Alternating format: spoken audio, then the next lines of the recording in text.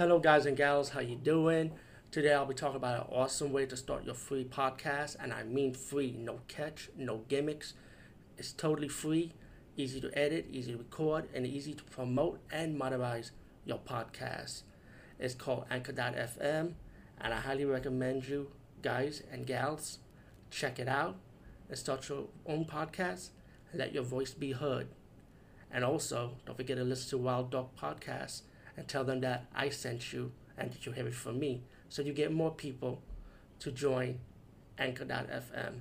You will not be disappointed because they will also put your podcast in other platforms and then make it very, very much easier for you. Have a great day, everybody. Hey guys and gals, today we're talking about a Hong Kong Category 3 movie.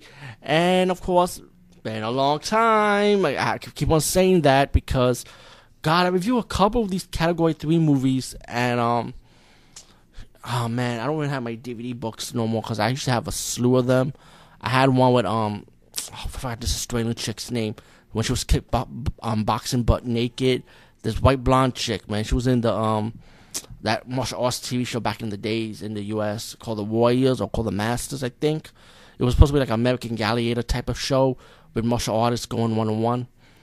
But, oh man, forgot the name of that fucking movie too. I hope I reviewed it. If not, then oh well. Yeah, I don't know if I still have my Category 3 reviews on this channel page, because most of the older movie reviews I've done as different characters on YouTube, like DVD Movie Buffer and so on. But before I changed the title to Boss of Horror, so I hope it's still around. Anyway, this movie's called The Hunting List. It's not a horror. It's more like a Hong Kong cop movie. You know, you see a lot of these Hong Kong John Woo style movies, and this is one of them. Is the story good in this one? It's typical. It's not like a John Woo story when you have these gangster characters or police characters when they have some kind of background that you have to care about them.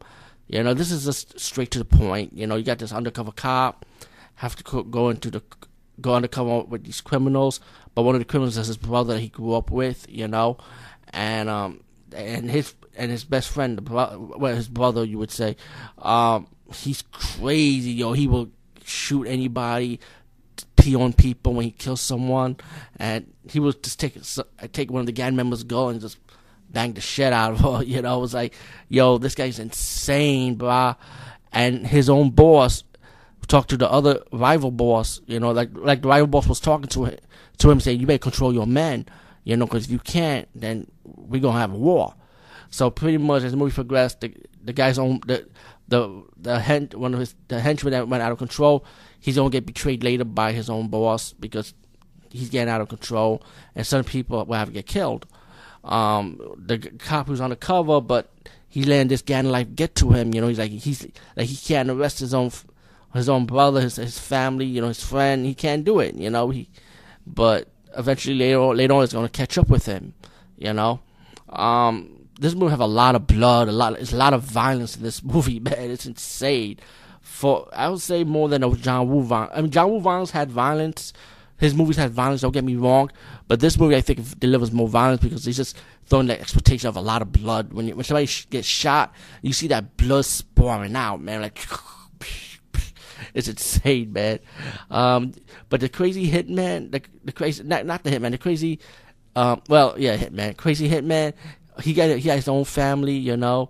They borrow a page book from Scarface a little bit, from the movie Scarface with Al Pacino. Kind of ripped that movie a little bit. Kind of ripped The Godfather a little bit in this movie, you know. But all in all, the hit list. Oh, is it the hitting list? I'll put the correct title down. Yeah, check this one out if you could, man. It's one of those Category 3 Hong Kong, Taiwan, Chinese style gangster movies. Anyway, peace, guys, and see you later.